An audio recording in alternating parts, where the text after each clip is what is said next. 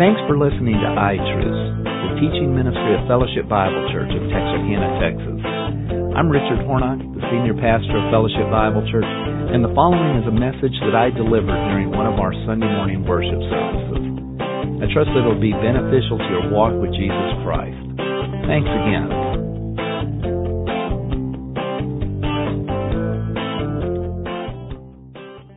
Thanksgiving is just around the corner. And, just a little quick show of hands. How many of you are already starting to think, oh yeah, I'm supposed to be thankful?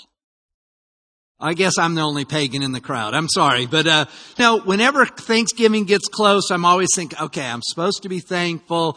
And then I really get the guilt trip because then I'm like, oh, I'm not supposed to be thankful just on the fourth Thursday of each November, but I'm supposed to be thankful all year long. And that's really the truth. But I'm not going to ask for show of hands anymore since none of you guys are being honest today. But, I think all of us probably struggle with being thankful. I mean, it's just not natural. We're self-made people. We, think we're pretty independent. We are successful and we accomplish a lot. And so, who are we supposed to be thankful to? We did all this stuff. We bought that. We earned that. We fixed that. We did that, And the truth of the matter is we all know we're supposed to be thankful to God. Here's a proposition that I want to kind of govern our thinking today. One of the biggest mistakes we can make is not giving credit for what He has done. One of the biggest mistakes we can make is not giving God credit for what He has done. Now, I bring all that up because I would like you to turn with me to Matthew chapter 12.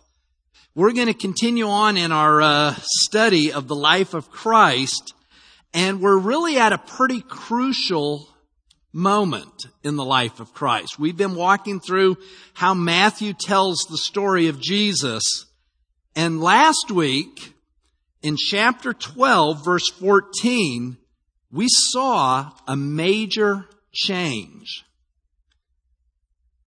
In chapter 12, verse 14, after Jesus had some discussions with the religious leaders, what did the leaders do?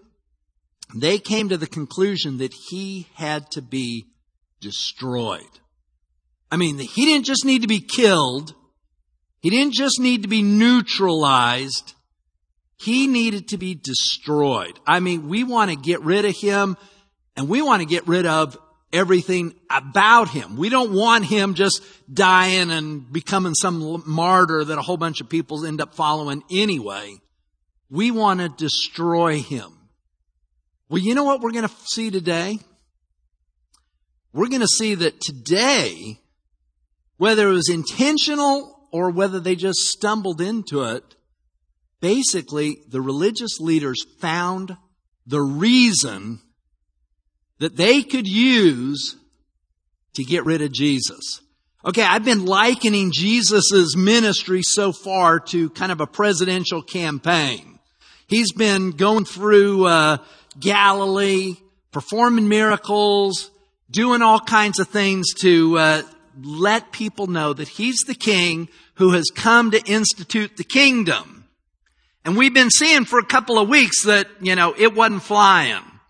He was going to be rejected. It was obvious. Anyone that could read the signs would knew that it was just a matter of time before they were going to do something about Him. They were going to get rid of Him.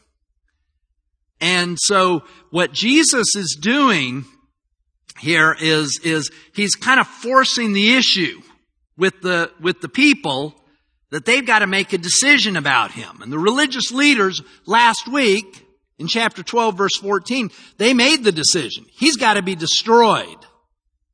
But how are we going to do that? Because my goodness, the guy takes a little boy's lunch and he feeds 5,000 men with it and all their wives and family and the whole thing. How do you do that? This guy can look at a blind man and make him see.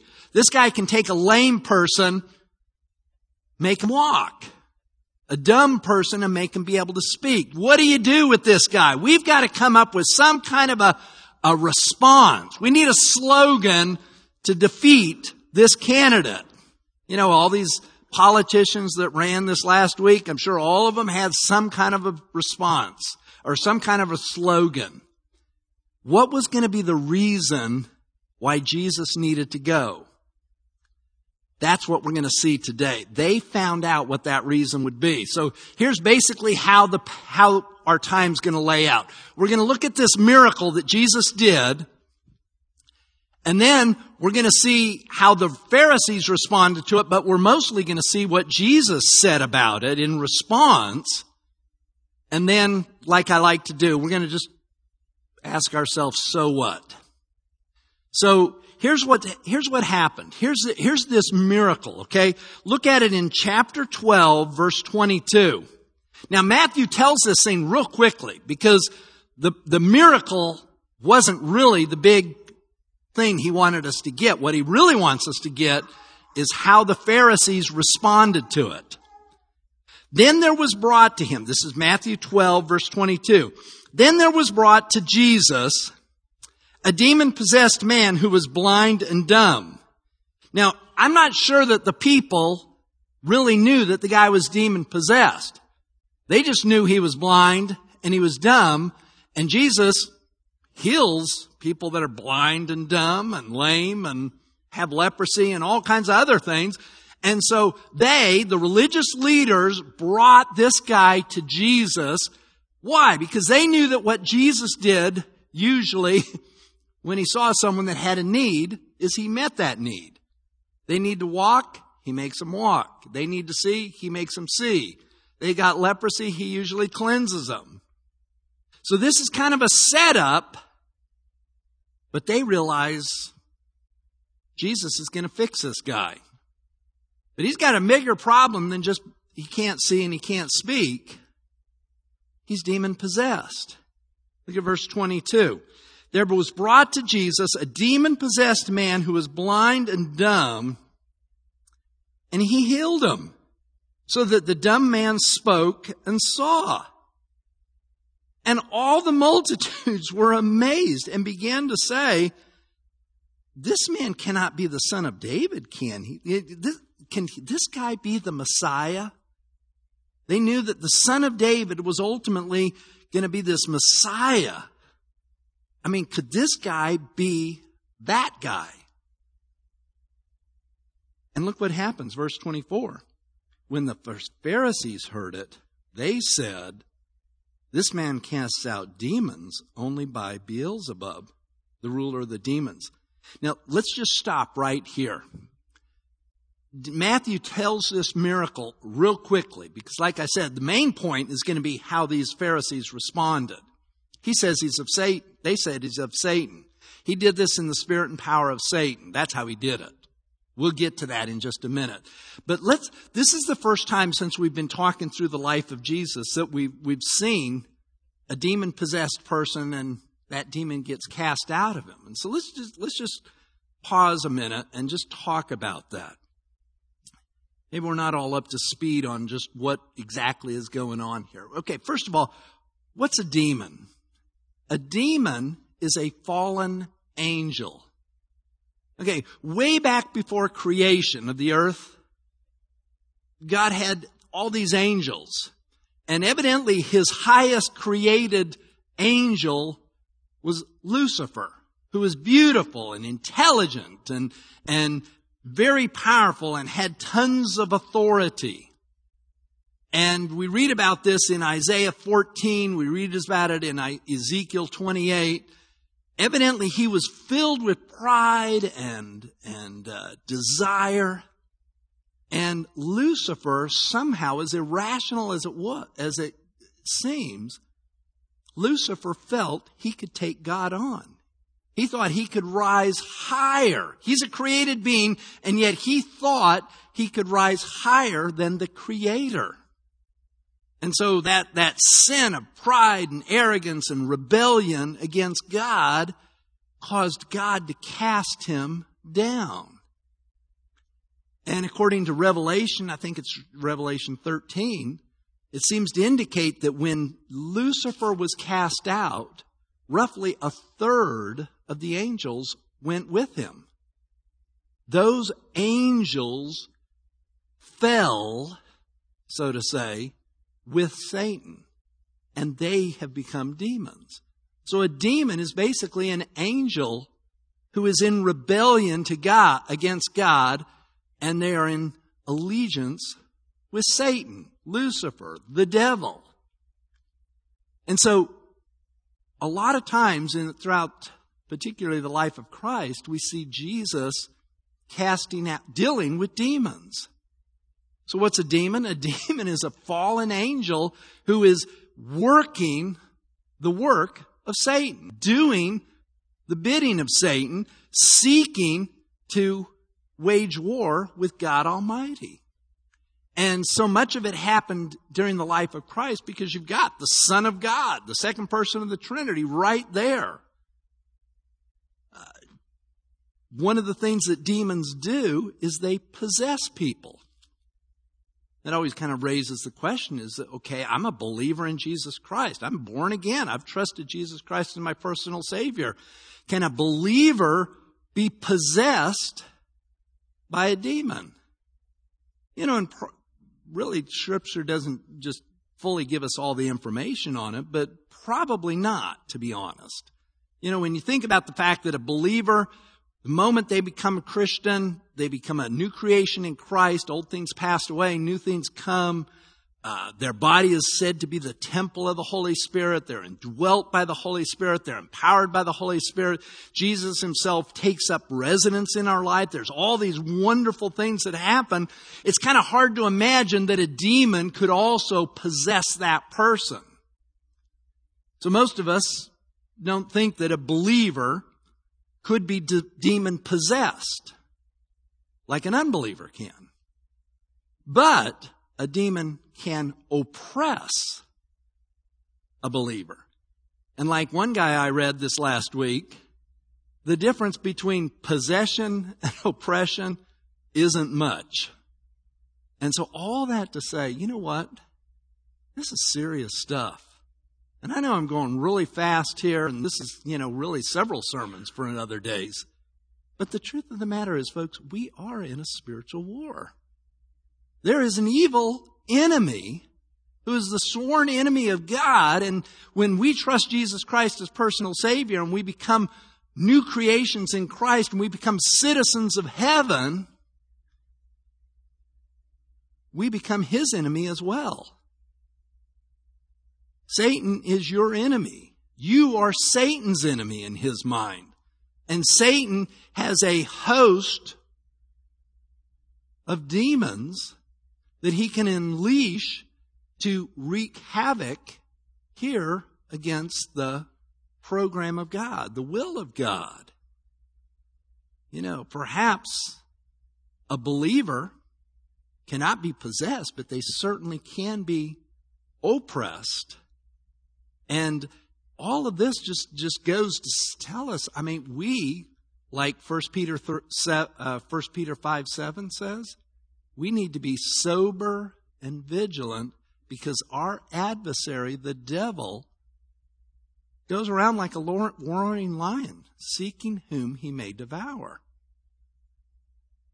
Now, I could talk more and more about it, but, I feel certain that there have been situations that I've been in where I've seen it. And maybe if you've been around enough and thought about it enough, you've seen it as well. Satan is alive and powerful.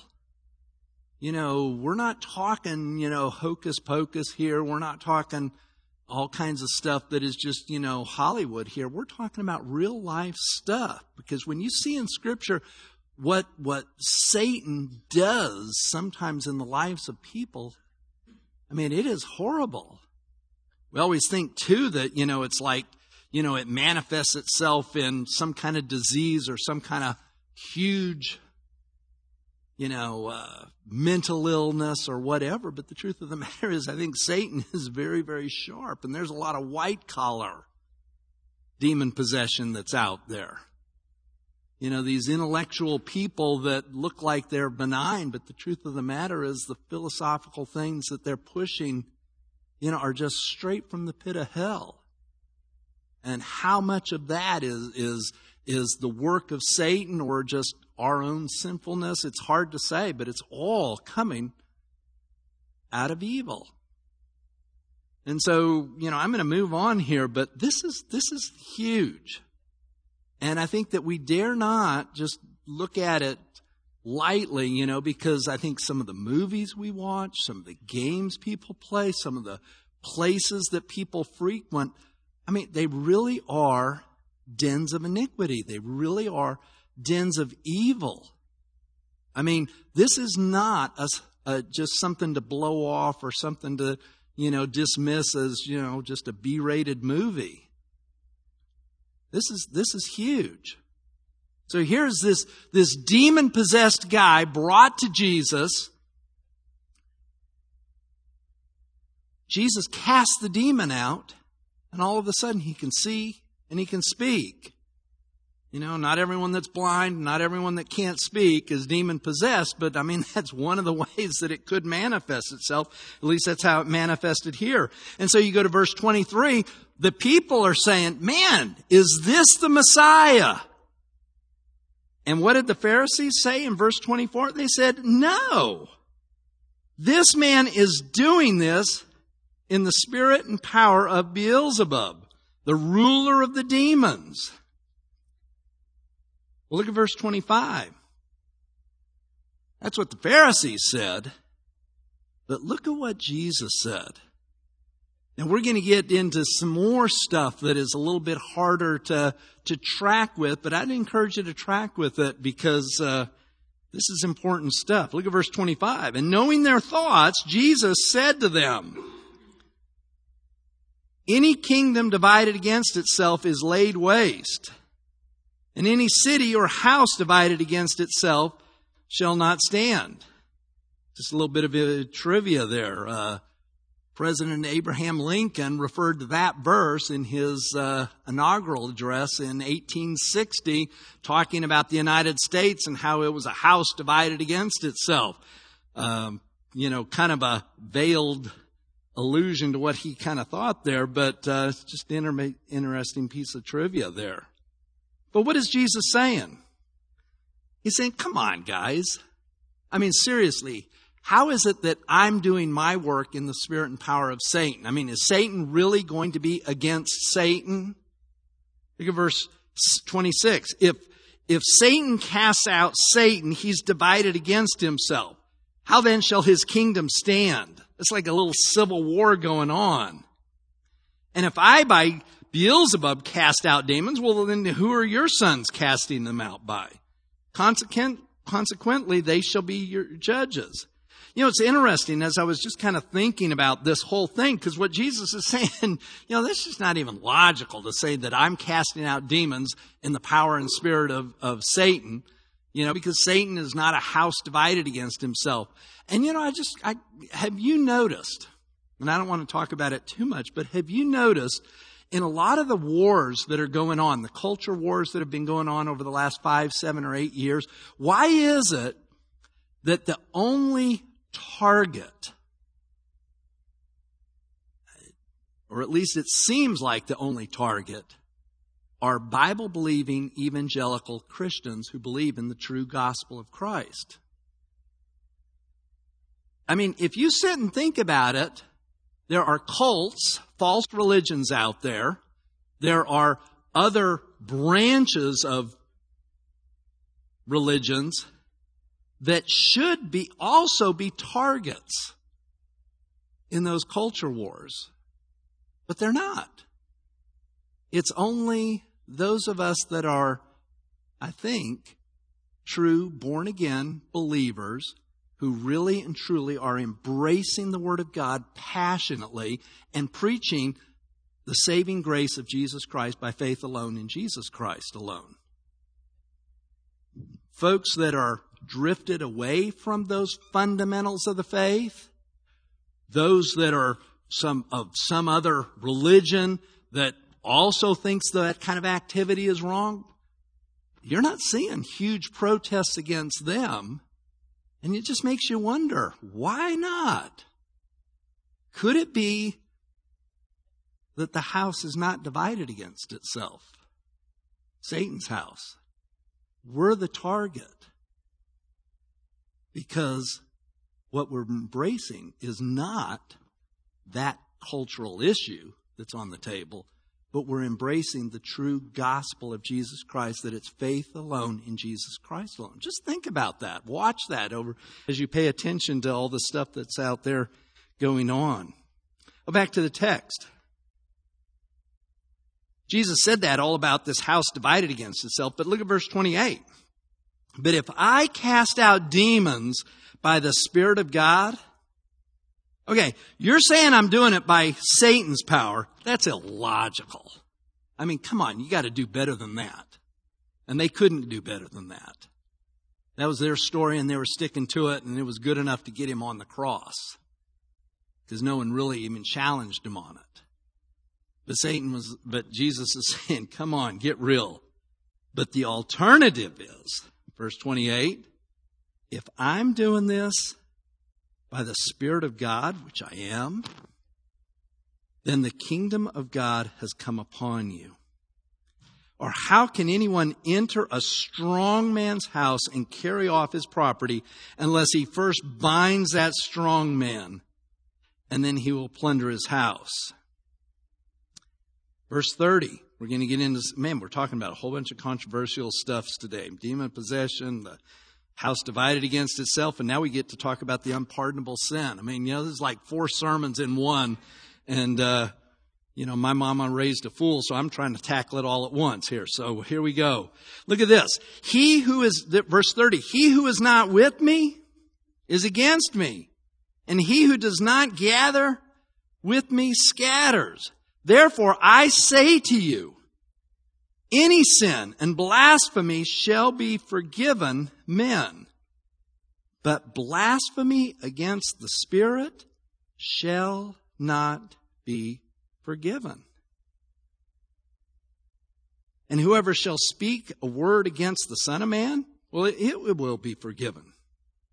But whoever speaks against the Holy Spirit, it shall not be forgiven, either in this age or in the age to come.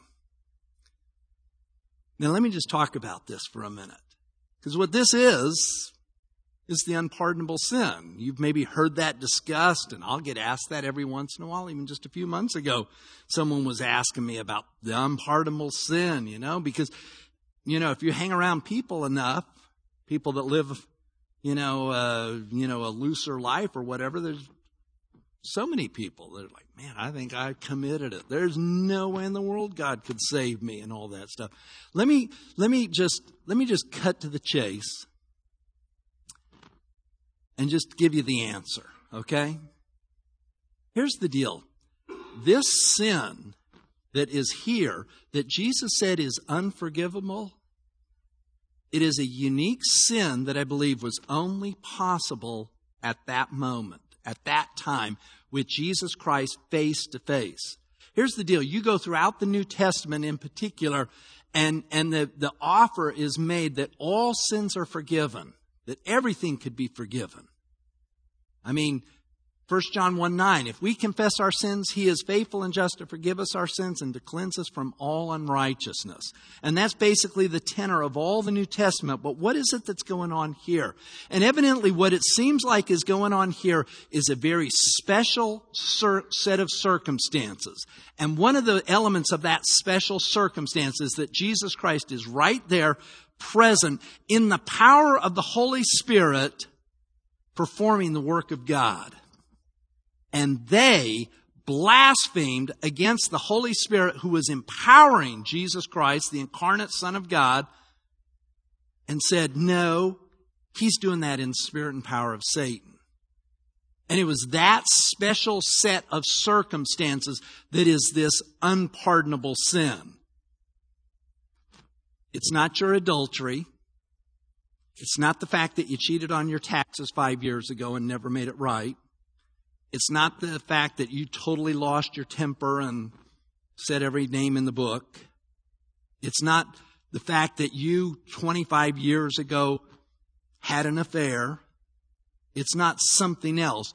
The unpardonable sin was this special, unique thing that I think was going on right here with the Pharisees, attributing the work of the Holy Spirit in the Son of God, the second person of the Trinity, and saying, that's not the Holy Spirit, that's not God doing it, that's Satan doing it, and Satan has empowered the Son of God, the second person of the Trinity.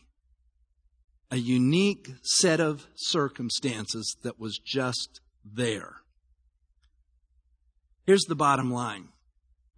Too many people, and I think it's because it's a lie of Satan, they will think, man, I have committed the unpardonable sin.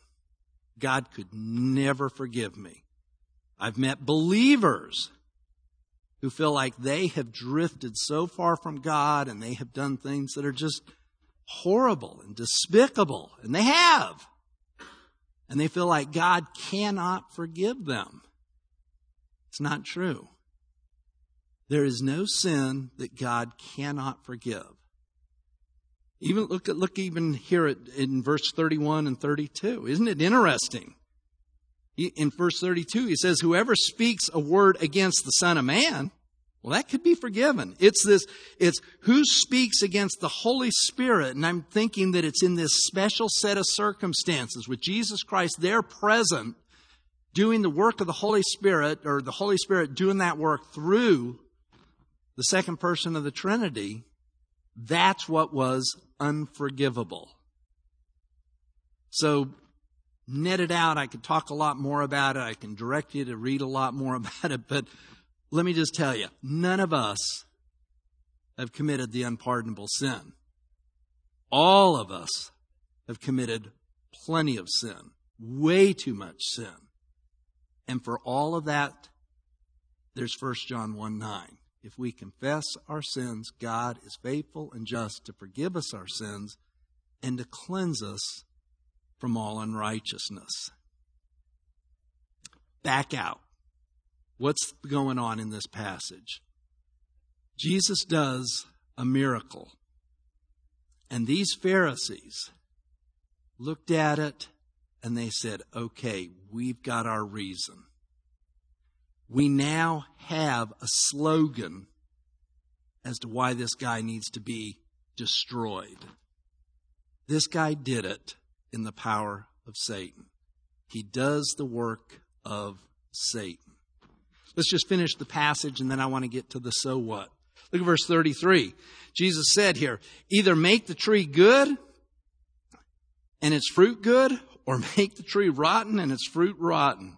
For the tree is known by its fruit. What's coming out is revealing the character. You brood of vipers. That's what he's calling these Pharisees. There's religious leaders who had just said that what he did was in the spirit and power of Satan. You brood of vipers, how can you, being evil, speak what is good? For the mouth speaks out that which fills the heart. The good man out of his good treasure brings forth what is good. And the evil man, that's you Pharisees, the evil man out of his evil treasure brings forth what is evil. And I say to you that every careless word that men speak, they shall render an account for it in the day of judgment. By your words, you Pharisees, you shall be justified. And by your words you shall be condemned. So, what do we take away from this? We're kind of stopping in the story here, but it's a crucial place to stop. Because what we saw last week, they came to the conclusion Jesus had to be destroyed. And what they came to today was they found a reason to destroy him. At least one that they wanted to buy. He does this in the spirit and power of Satan. Now, what can we grab out of this? What's the so what? Well, we could sit and talk about the whole demon possession thing, and that'd have a lot of merit. I mean, the truth of the matter is, so what? I mean, that is serious stuff. And I think every one of us need to take heed that 1 Peter 5:7. Be sober, be vigilant, because your adversary, the devil, goes around like a roaring lion. Truth of the matter is, folks, we are in a spiritual battle. So what? You better be careful. And we need to be careful with our kids and our grandkids and our associations. That's one thing we could talk about. Here's another so what. Another so what is, just the whole discussion about the unpardonable sin. I know I explained it real quickly there and probably raised more questions than I answered, but the truth of the matter is, I really do believe you cannot commit the unpardonable sin. That is not something that is available to us today. And yet, probably all of us, if we're honest, have felt like we have done something that put us beyond God's reach. Truth of the matter is, that's not happening. That isn't possible. There is no way that we have gotten ourselves so far from God that the grace of God cannot redeem us, that the forgiveness of God is not available. In these guys' situation, a once in a history situation, they committed something. But that's not you. That's not me. There are way too many believers that are still feeling guilty for something that happened 5 years ago, 10 years ago, 25 years ago.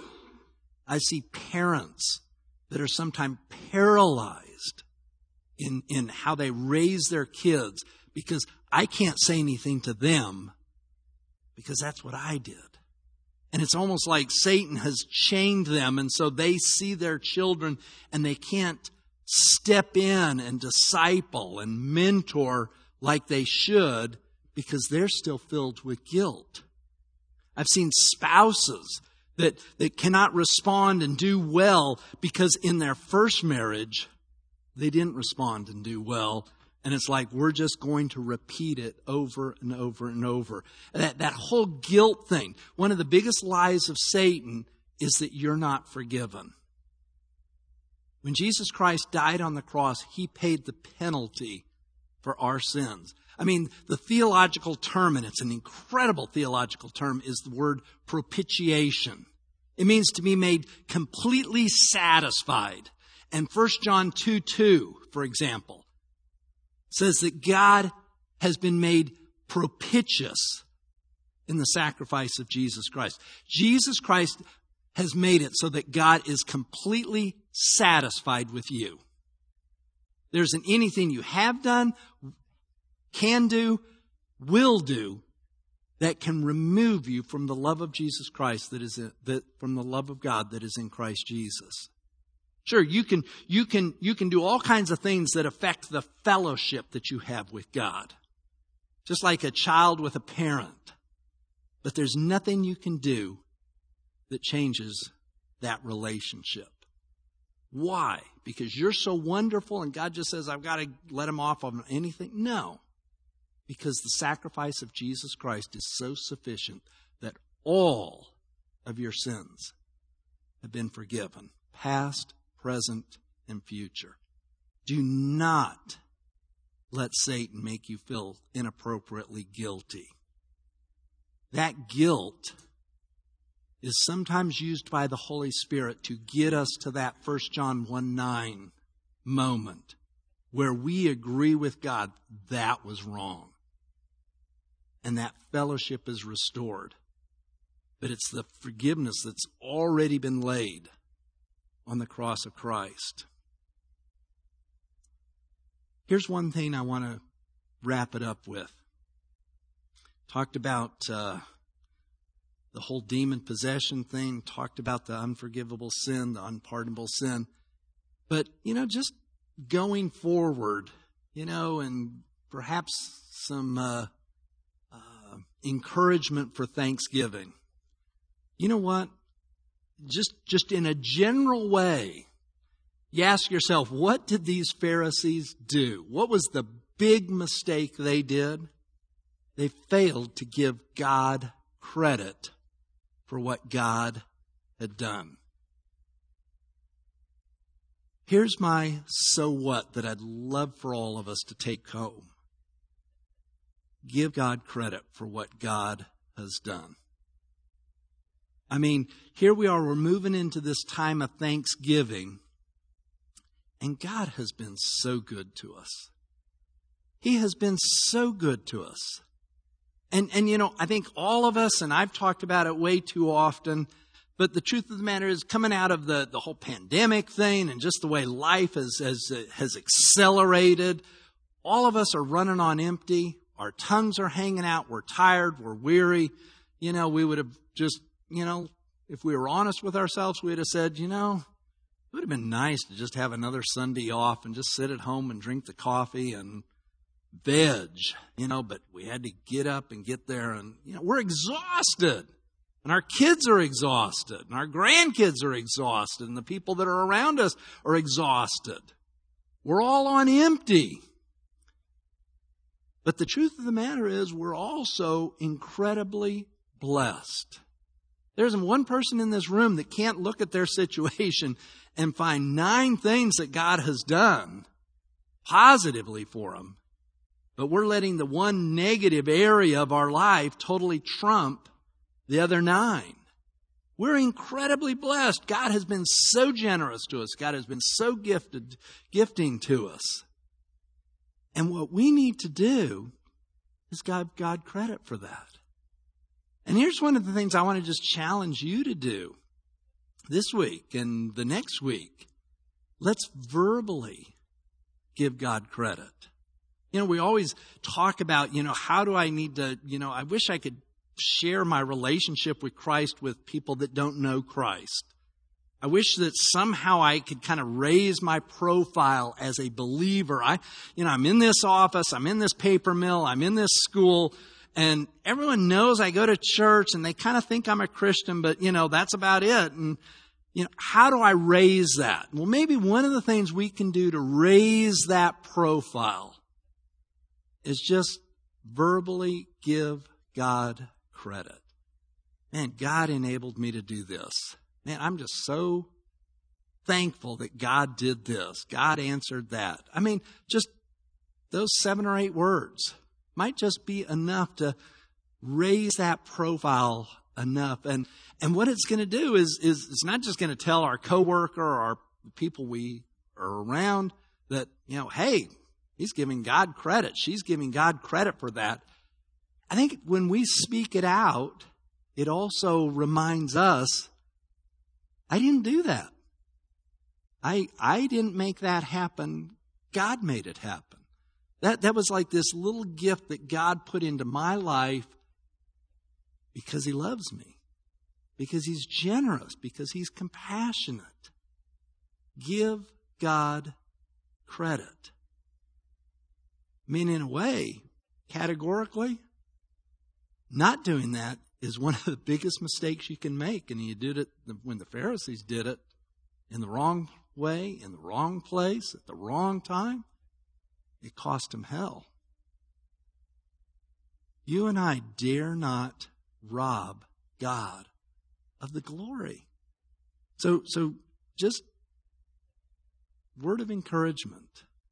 This week, give God credit for what He has done, because He has done so much for us.